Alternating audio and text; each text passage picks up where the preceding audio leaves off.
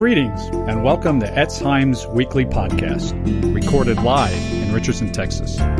We invite you now to join us for one of our synagogue's Shabbat messages. Shabbat Shalom. As you may know, we're in a series on the parables of Yeshua. Today's part 3. Today I'd like to talk about the parable of the rich man and Lazarus, which, just as a disclaimer, some people claim is actually not a parable, but it's a true story. Some say it's a parable, but regardless, we're going to study it together today. So if you have your scriptures, and we have that on the overhead as well, turn with me to Luke 16, beginning in verse 19. So, Gospel of Luke. And Yeshua says this. He says, "There was a rich man who was dressed in purple and fine linen, and lived in luxury every day. At his gate was laid a beggar named Lazarus, covered with sores, and longing to eat what fell from the rich man's table. Even the dogs came and licked his sores. The time came when the beggar died, and the angels carried him to Abraham's side. The rich man also died and was buried. In hell, where he was in torment, he looked up and saw Abraham far away, with Lazarus by his side. So he called to him, 'Father Abraham, have pity on me, and send Lazarus to dip the tip of his finger in the water and cool my tongue, because I'm in agony in this fire.' But Abraham replied, 'Son, remember that in your lifetime you received your good things, while Lazarus received bad things. But now he's comforted here, and you're in agony. And besides all this, between us and you, a great chasm has been set in place, so that those who want to go from here to you cannot, nor can anyone cross over from there to us.' He answered, 'Then I beg you, Father, send Lazarus to my family, for I have 5 brothers. Let him come and warn them, so they won't also come to this place of torment.' Abraham replied, 'They have Moses and the prophets. Let them listen to them.' But no, Father Abraham,' he said, 'but if someone from the dead goes to them, they'll repent.' He said to him, 'If they don't listen to Moses and the prophets, they won't be convinced, even if someone rises from the dead.'" Well, this famous parable brings out probably the 2 most controversial truths that our society hates the most about the Bible. That God is a judge, and that he assigns some people to hell. And the objection goes like this: how can a loving God send people to hell? If God is really love, if he's really love, like you say he is, then he would never send anyone to hell. That's the objection. Now, Yeshua talks about hell more than anyone else in the Bible. In fact, all the writers of the Bible combined together don't talk as much about hell as Yeshua does. And he talks about hell more than he talks about heaven. Hell is a real place. It is not figurative. In fact, in Numbers 16, the Torah says that 3 families were literally thrown into hell alive. The earth opened up and swallowed them physically into hell. The book of Revelation says that the anti-Messiah and the false prophet will be hurled alive into the fiery lake that burns and blazes with brimstone. So they just don't go there with their souls. Their whole bodies are thrown into the lake of fire. Notice in this parable, the rich man's in torment. He's in agony in these fires of hell. Notice also the rich man, he's fully conscious. And that he recognizes Abraham and Lazarus up in heaven, and they recognize him. This tells us that people are still very much human beings in hell. Very recognizable. And they still have their reasoning faculties and facilities. They still have their emotions. They still have their wills. They still have their physical features, because Abraham and Lazarus, they recognize him. They still have their senses, because the rich man can still see and hear and feel pain. He's in agony. He's thirsty. He can still feel thirst. He can speak. So you have all your senses in hell. You can still touch and smell and taste and see and feel and hear. And you still have some form of flesh because he wanted his tongue cooled. In fact, Yeshua says that the worms eat the flesh of those in hell nonstop. Forever and ever. Forever and ever, the worm never dies. So people have some form of flesh in hell. And in Matthew 10:28, with us in the overhead, Yeshua says this: "Don't be afraid of those who kill the body, but cannot kill the soul. Rather, be afraid of the one who can destroy both soul and body in hell." He doesn't say just the soul is destroyed, but he also says the body. So you have some type of body in hell. And both body and soul are eternally punished in hell. The Bible says the smoke of their torment goes up forever and ever. Also note the rich man, he's pleading for mercy. But he doesn't get any because hell is a place of no escape. Forever. There is no escape. No one will ever come to bring you comfort, though it's greatly longed for. Because there's this chasm between heaven and hell that cannot be crossed. You know, people sometimes joke about how hell is going to be this one great party and all my friends are going to be there. It's going to be this great place. There is no party. There are no friends.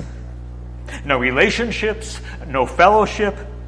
Just total darkness and isolation and torment and weeping and gnashing of teeth.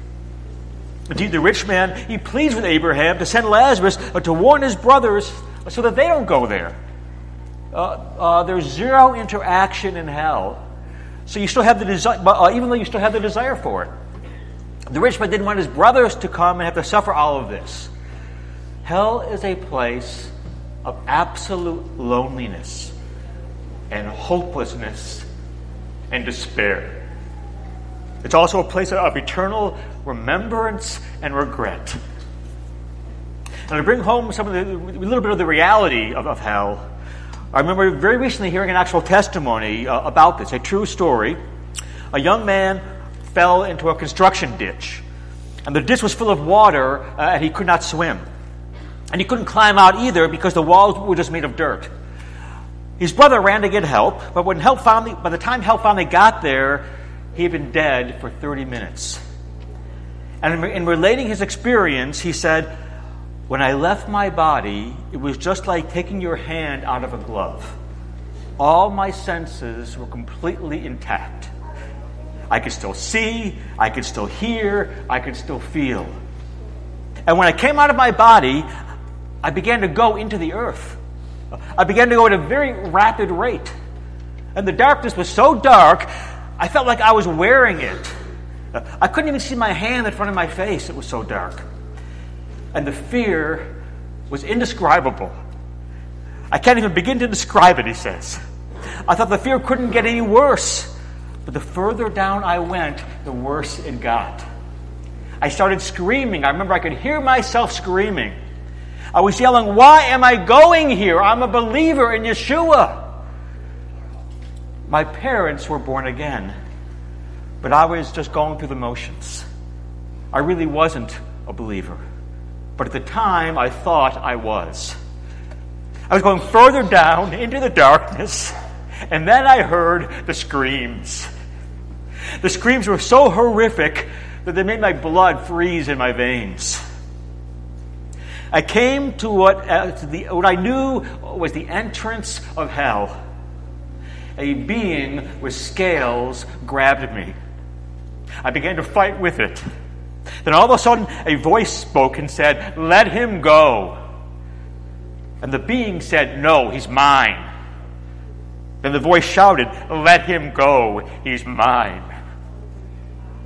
And the being let me go. And I woke up, biting the thumb of the doctor who was trying to resuscitate me. And the whole time my mom and my dad, they were praying, 'God, if you give our son, you give him back to us, we will give him to you forever.'" This young man has been in the ministry ever since. Hell is a real place. It's real.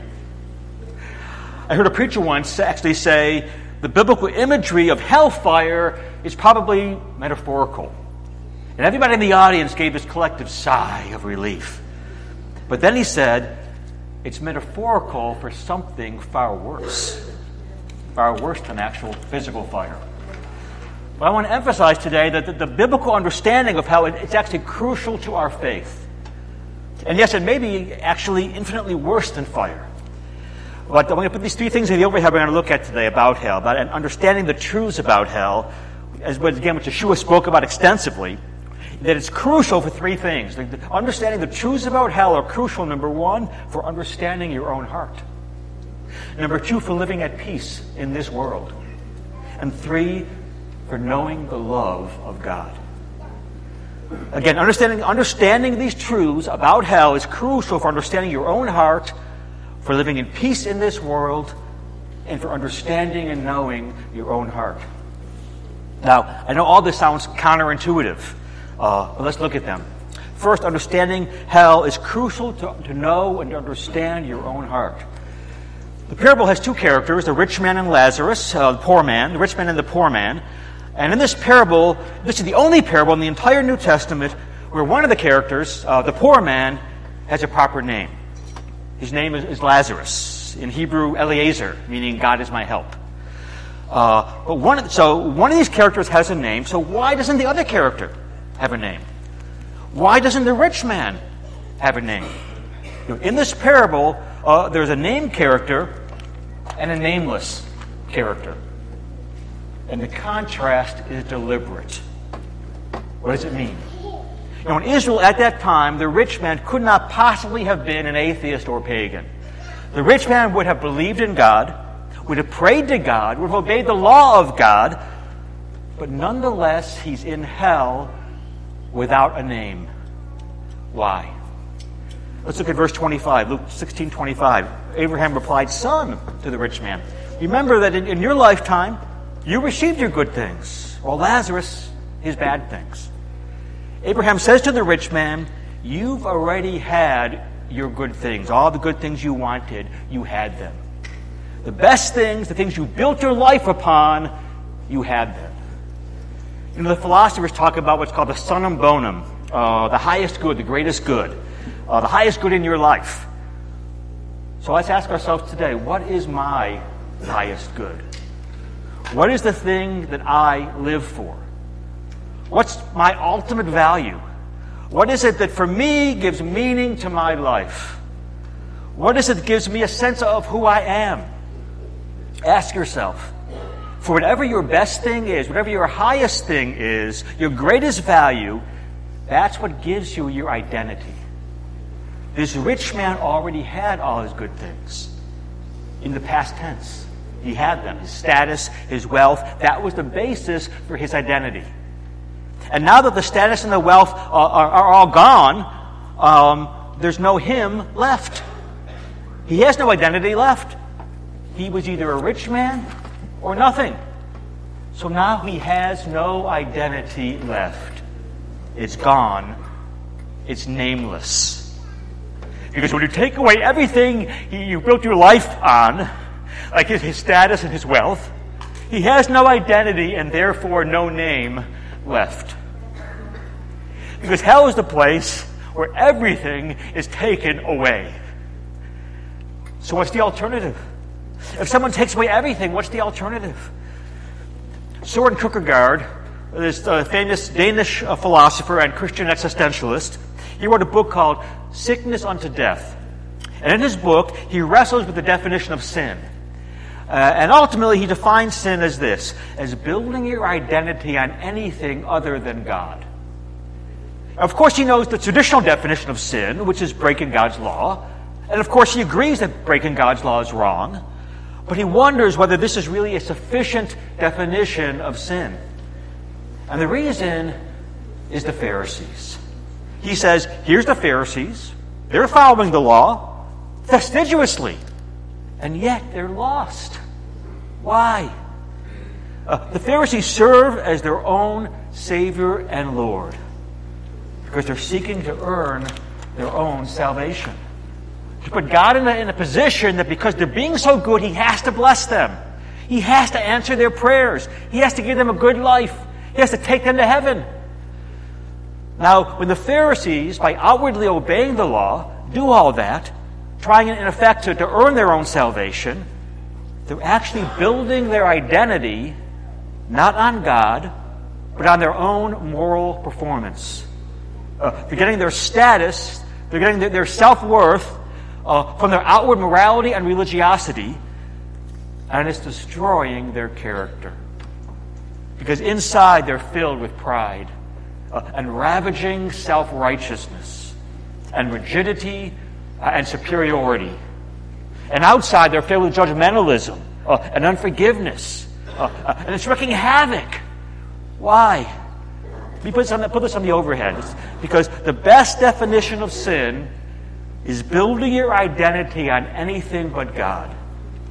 Taking good things and turning them into ultimate things. Kierkegaard, he's being radically biblical here.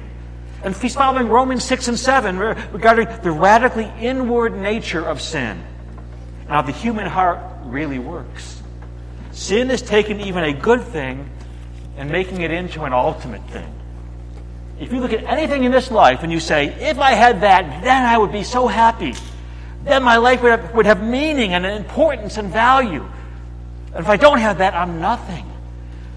When you do that, you've made an idol. If you look at money, or career, or your talents, or your looks, or your athletics, or pleasure, or a relationship, or power, or approval, or comfort, or control, you look at any of these things and make them fundamental to your significance and your security more than the love and the knowledge of God, then although you may believe in the God of the Bible, and you may pray to the God of the Bible, and you may obey the laws of the God of the Bible, but your faith, your justification of your life, the roots of your identity, what you really worship, in other words, is something else. And that status, what it does is it starts within your heart a spiritual cosmic fire. That's what the metaphor of hellfire is ultimately all about. You're building your identity in anything other than God, it will start a fire that will consume you. Now, we know a lot about the devastation of addiction. Addiction wreaks havoc both inwardly and outwardly. It's this devastation. First, there's the disintegration that happens to people who are addicted. Because as the addiction proceeds, you need more and more, of course, of the addictive substance to get less and less of the kick, of the high, of the satisfaction. So you need more and more of the substance, and you do anything and everything to get less and less of the satisfaction. And that leads to, number one, first effect of addiction is disintegration. Another result of addiction is isolation. You've got to lie. You've got to defend yourself. You're always blaming everybody else and everything else for all your problems. So you say things like, no one understands me. Everyone's against me. And of course, that's all part of denial. So there's disintegration, there's isolation, there's denial. Denial is the inability to see what's really happening. Getting more and more out of touch with reality. And you might say, yeah, I think I know someone, maybe second or third hand, that I know this devastation of the people who's got these kind of addictions to various substances. But what if the Iron Giant is right? Remember that little cartoon movie, The Iron Giant? In the movie, there's a place where he says, souls don't die. Souls can't die. And if he's right, and the Bible says he is, your soul after death goes on forever. Your personal consciousness goes on forever. If the Iron Giant is right, number one, and number two, if Kierkegaard is right, that every single person, whether you're religious or irreligious, whether you're moral or immoral, every person is addicted, as it were, in grounding your very identity, taking your very self from something besides God, which can never give you the satisfaction that you hope it can give you. If we're addicted in this ultimate sense and our souls go on forever, what does that mean? Well, C.S. Lewis puts it like this. We'll put this on the overhead. He says this: Christianity asserts we're going to go on forever. That must either be true or false. Now, there's a good many things that wouldn't be worth bothering about if I was only going to live 80 years or so, but which I had better bother about if I'm going to go on forever. For example, perhaps my bad temper, my jealousy, they're getting worse so gradually that in my lifetime it won't be very noticeable. But it might be absolute hell in 1,000,000 years. In fact, if Christianity is true, hell is the precisely correct technical term for it. Hell begins with a grumbling mood, always complaining, always blaming others, but you are still distinct from it. You may even criticize it in yourself. We wish you could stop it. But there may come a day where you can no longer do so. Then there'll be no you left to criticize or even enjoy the mood, but just the grumble itself, going on and on and on forever like a machine. It's not a question, he says, of God, quote, sending us to hell, because in each of us there is something growing which will be hell, unless it's nipped in the bud. Fire. You watch a log in the fire. It's falling apart, disintegrating.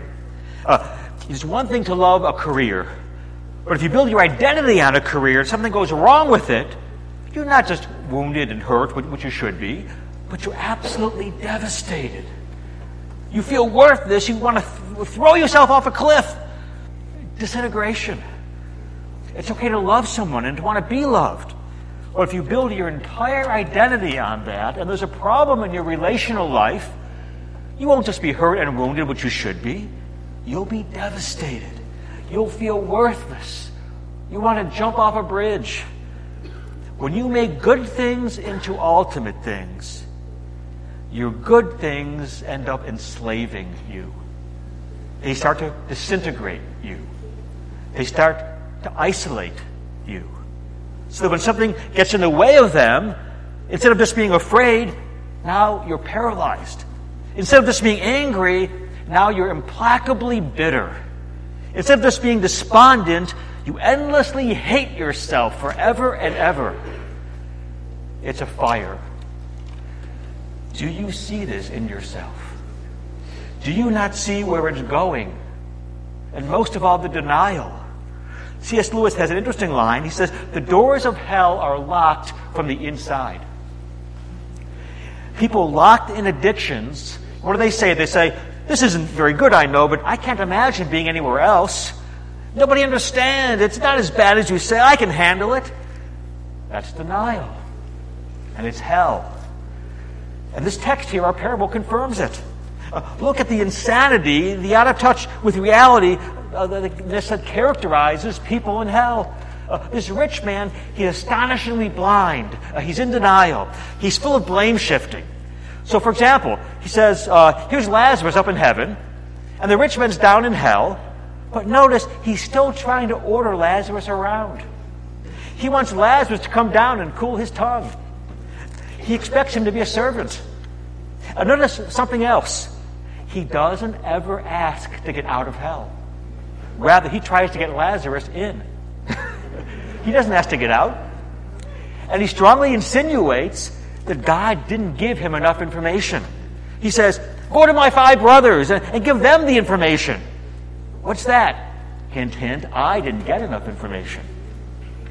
Nobody understands me. I really shouldn't be here.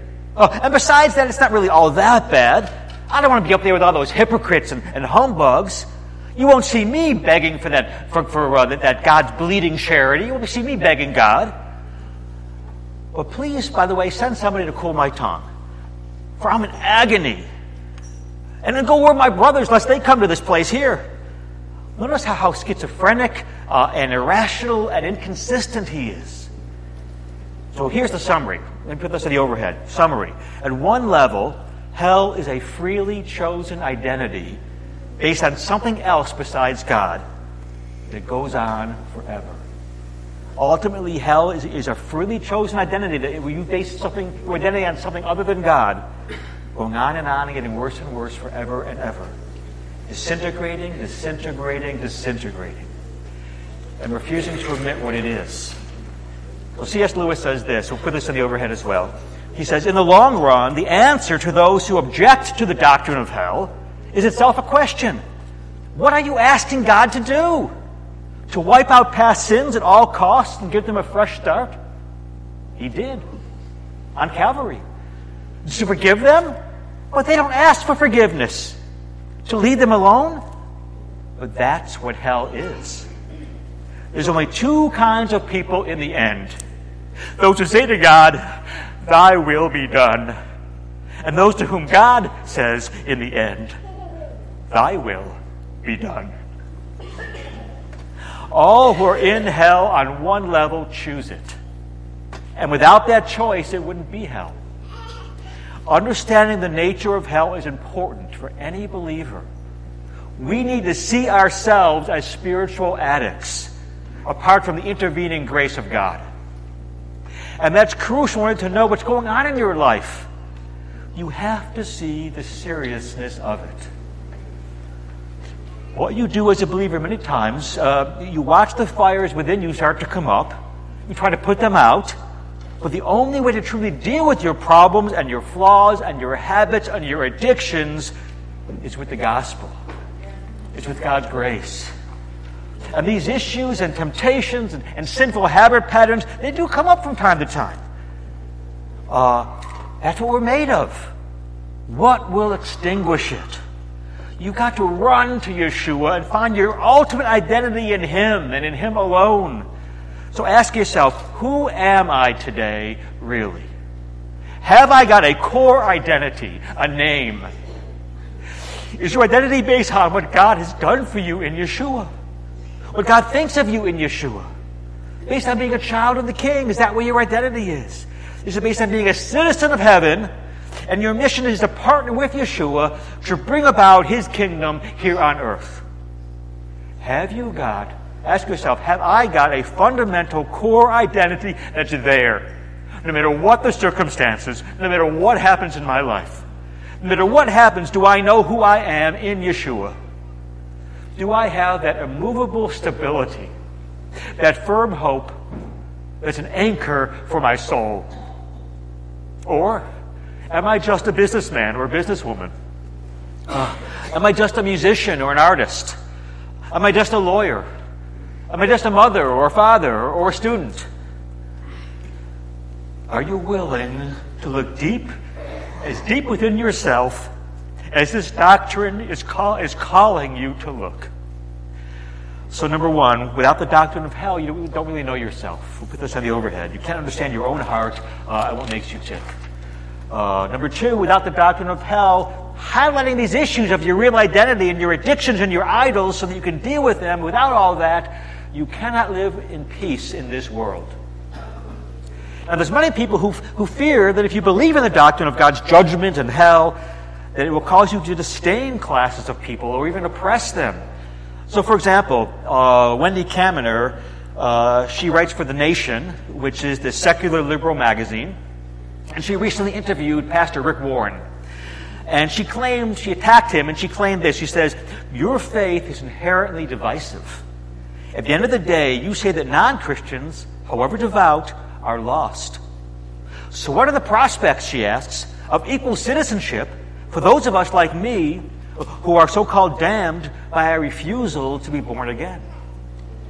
She's saying that you Bible-believing Yeshua followers are unable to treat us non-believers as equal citizens because you think we're lost and judged and damned. So you're going to oppress us ultimately. You're going to disdain us. You're going to think it's okay to marginalize us. But her objection totally misses the point of what the Bible says about hell. Because it's not just really something that God violently imposes upon you against your will. It's interesting, when Abraham looks down from heaven and he speaks to this stupid rich man who's in hell, who's completely out of touch with the reality, what does Abraham call him? Does Abraham say, you evil sinner? No. What does he say? He says, son. Teknon, the Greek. It's a term of endearment. It means child or my son. There's pathos here. There's sadness. There's a sense of tragedy. And Abraham, Yeshua, they don't look at people who are on their way to the fires of hell with any kind of disdain or hatred or animosity. Almost the opposite. Not at all any of this. They look at them with compassion and regret and sorrow. Moreover, this objection does not understand what Miroslav Volf wrote in his famous book, Exclusion and Embrace. Miroslav Volf is a Croatian pastor. He had first-hand experience in the terrible violence and bloodshed of the Balkans in the 1980s, 90s. And he saw people there for years and years locked into this cycle of violence and vengeance and retaliation. You did this to us, so we're going to do this to you. You did this to us 500 years ago, so we're going to do this to you today. But he says in his book that this cycle of retaliation is not fueled by a belief in a God of judgment. In fact, just the opposite. Rather, it's fueled by a lack of a belief in a God of judgment. And he writes this. He put this in the overhead. He says, if God were not angry at injustice, that kind of God wouldn't be worthy of worship. The only means of prohibiting all recourse to violence by ourselves is to insist that judgment is legitimate only when it comes from God. My thesis, that the practice of nonviolence requires a belief in a divine vengeance, this thesis will be unpopular with many, but it takes the quiet of a suburban home to believe that human nonviolence results from a belief in God's refusal to judge. In a land soaked in the blood of the innocent, it'll invariably die, along with other pleasant captivities of the liberal mind. What's he saying? He's saying this. He's saying, if you've talked to people who've had their homes burned, who've seen their wives and their daughters and their mothers killed and raped, how are you going to keep them from picking up the sword and being sucked into this cycle of violence and retaliation? What are you going to do? Are you simply going to say to them, now remember, violence doesn't solve anything. Not only, it's not going to do anything. That such moralizing will not touch their hearts, will not change their mind, and moreover, it shows no concern for real justice. And anyone who's really been wrong like that says justice must be done. And so this pastor, Miroslav Volf, he says the only resource that's powerful enough to both pacify the human heart's desire for justice and at the same time keep us from getting sucked into this cycle of violence and blood is to say there is a God and He will put everything right. Everything right in the end. Volf says everything that not believing in God or not believing in a God of judgment is going to keep you people from being sucked into the cycle of violence. You're wrong. You're completely wrong.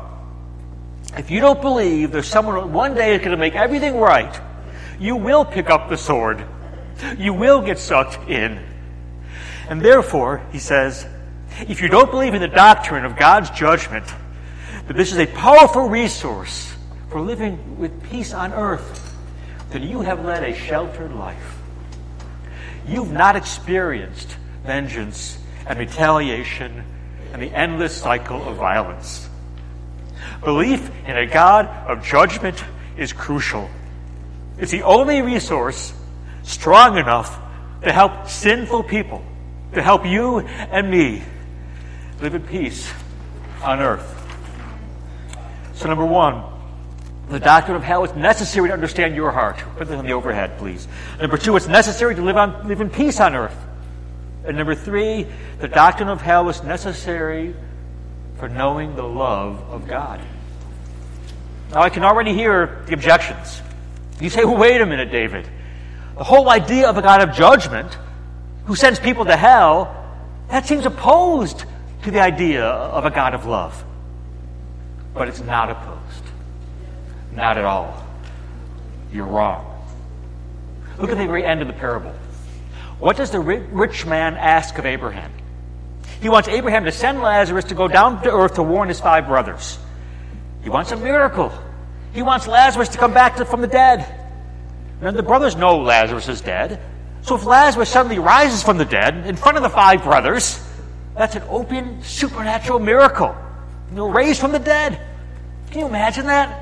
Lazarus suddenly rises up, and all the brothers say, "Oh my God, it's Lazarus, back from the dead."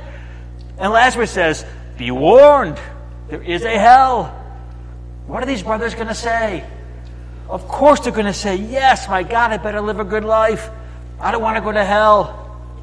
But Abraham says that may work for a week or two, but ultimately the human heart will go back into its sin.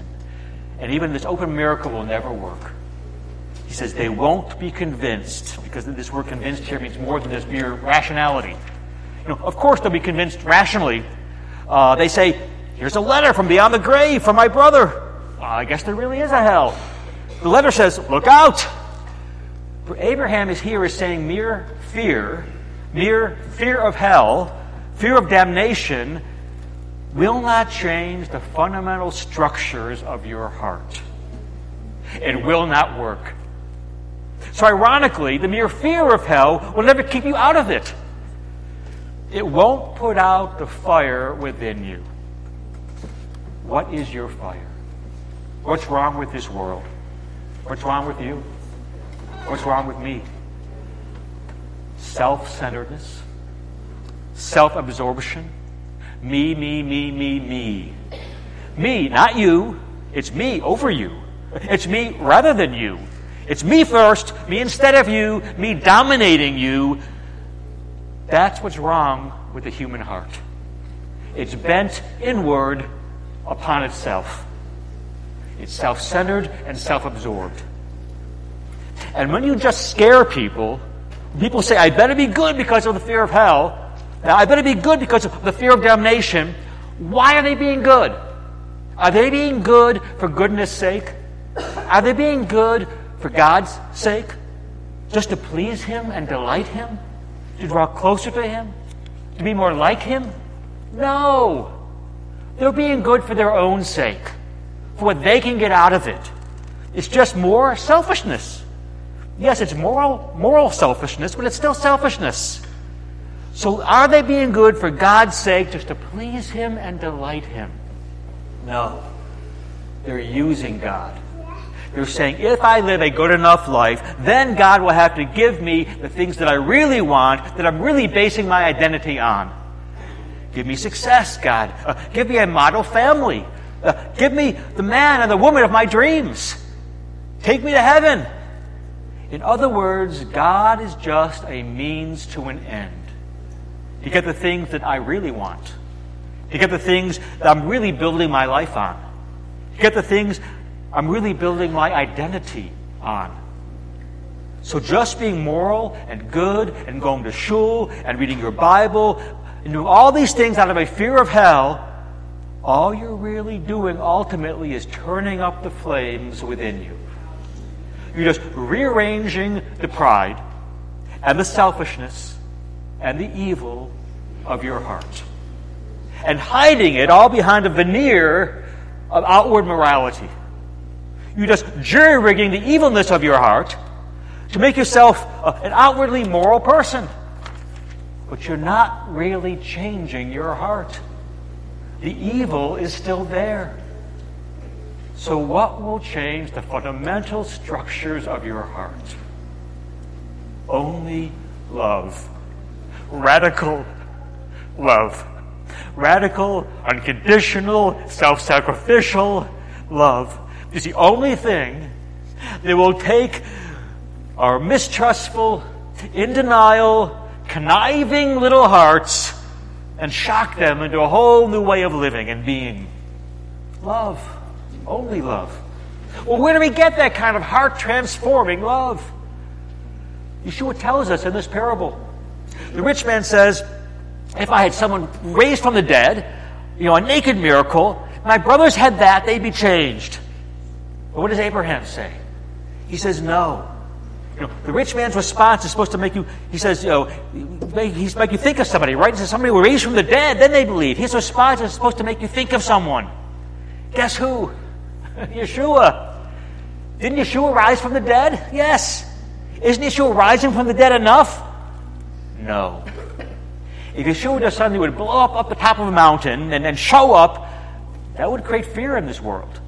Oh my God, he must be the Lord. What do I have to do? What do I have to sign? How do I avoid hell? No. Yeshua says the key is you have to know why I died and rose from the dead. Because only that will show you the love involved. And do you know where to find that? Abraham tells the rich man where to find that. Moses and the prophets. Yeshua says you have to know why I died and rose. Well, what do Moses and the prophets say? That's the only place you're going to find love. It's understanding why. So here's the answer. Look at Isaiah 53, verse 10. It was the Lord's will to crush him, to cause him to suffer, to make his life an offering for sin. Back in Isaiah 52:14, many were appalled at him. His appearance was so disfigured beyond that of any human being, and his form marred beyond the form of any human likeness. Isaiah 53, verse 3, he was despised and rejected. He was a man of sorrows, and acquainted with grief, familiar with pain. Like one from whom men hide their faces, he was despised. We esteemed him not. But surely our grief he took. He took our pain and bore our suffering. Yet we considered him punished by God, stricken by him and afflicted. But he was pierced for our transgressions. He was crushed for our iniquities. The punishment that brought us peace was on him. And by his wounds we are healed. Verse 10, the Lord made him a korban asham in Hebrew, a guilt offering, or literally guilt, because he became guilt for us. Yet he will see his offspring and prolong his days. The will of the Lord will prosper in his hands. After he's suffered, he'll see the light of life and be satisfied. You don't know how much Yeshua loves you unless you first know how much he suffered for you. What did he suffer on the cross? Now imagine a friend comes to you and says, hey, I was at your house the other day, and a bill came in the mail for you. You weren't there, so I paid it for you. How should you respond? Well, I guess it depends how big the bill was. If it was, 10 cents postage due, hey, you might say thank you. But what if the IRS finally found you? What if you owed 10 years of back taxes and penalties and interest? What if it was this enormous debt you could never pay? You see, until you know how much your friend paid for you, you won't know whether to shake his hand or to fall down and kiss his feet. What did Yeshua experience on the cross for you? Hell. Unless you believe in hell, you will never know how much he loved you. You will never know how much he values you. You will never know unless you believe in hell. Why? Why did Yeshua speak about hell more than anybody else in the Bible, all put together? Because on the cross, he took it. The fire of hell fell down into his heart. He descended into hell. On the cross, he cried out, Matthew 27:46, my God, why have you forsaken me? To lose the love of a friend hurts. To lose the love of a spouse is traumatic. The deeper and the greater the relationship, the more devastating and agonizing the loss of love. On the cross, when Yeshua lost the love of his Father, he experienced an agony. He experienced a disintegration. He experienced an isolation infinitely greater than you and I can ever imagine. Infinitely greater than you and I would ever experience in an eternity of hells. He took the disintegration and the agony and the isolation that we deserve. He took it upon himself. Why? Because he loves you. And unless you see that he didn't just experience physical pain on the cross, or just emotional pain, or just mental pain on the cross, unless you see the spiritual pain that he endured, i.e., unless you believe in hell, you will never know how much he loves you. You will never know how much he cares. Ironically, by getting rid of the idea of judgment and hell, and by trying to make God more loving, they actually make him less. So if somebody says to me, David, I believe in a God of love. I don't believe in hell or judgment. I want to ask them, what did it cost your God to love you? They say, well, it didn't cost him anything. He just loves everybody. Well, if God just loves everybody, it didn't cost him anything, perhaps I can be glad for a God like that. But if I want to be transformed, if I want to sense his wild love for me, if I want wonder and love and praise, if I want boldness and humility, if I want transformation, if I want to sing a love so amazing and divine, demands my life, my love, my all, then I've got to believe in hell. And that Yeshua took that hell that I deserve. He took it upon himself for me so that I could escape hell and be with him in heaven forever. It's easy to twist the biblical doctrine of hell, but to really understand how all the plot lines of the Bible regarding God's justice come together in Yeshua, who's the judge of the earth, who came not to bring judgment, but to bear judgment upon himself, to take on hell for you and for me, who were his enemies. If you understand all of that, if you grasp that, it will equip you to live a life of praise and worship to the Lord. And it will equip you to live a life of love and peace towards others. Amen. Well, let's stand and pray. Hallelujah. Thank you, Lord. I want the music team, please, to come up. Hallelujah. Father, we thank you today for this powerful story of the rich man and Lazarus and the reality of hell.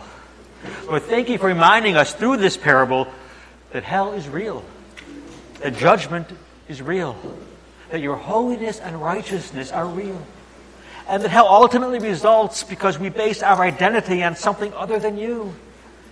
So we pray, Lord, that you will show us today where we have gone astray in placing our object or our goal of our ultimate worth is somewhere else, or what we're really focusing our identity on, and what our related temptations and addictions and idols are because of it. And once you show us that, Lord, help us not to live in denial about it, but to repent. And to find our life and our worldview and our priorities and our goals and our desires and our identity and our all in you, Yeshua, and in you alone. Thank you for showing us why you died, Yeshua, to save us from hell. Thank you for taking upon yourself the hell that we deserved. We can't even begin to fathom the level and the depth of love you have for us, and you've shown to us and you've proven to us by suffering the wrath of the Father for us that we had coming due to us. You, Yeshua, were despised and rejected for us. You suffered and were afflicted for us. You bore our suffering and our guilt. You were pierced for our transgressions. By your stripes, we are healed. Yeshua, your love is so amazing and so divine that it demands my life, my soul, my all, which I now freely give to you. And I pray this all in your holy name. Amen. Shabbat Shalom.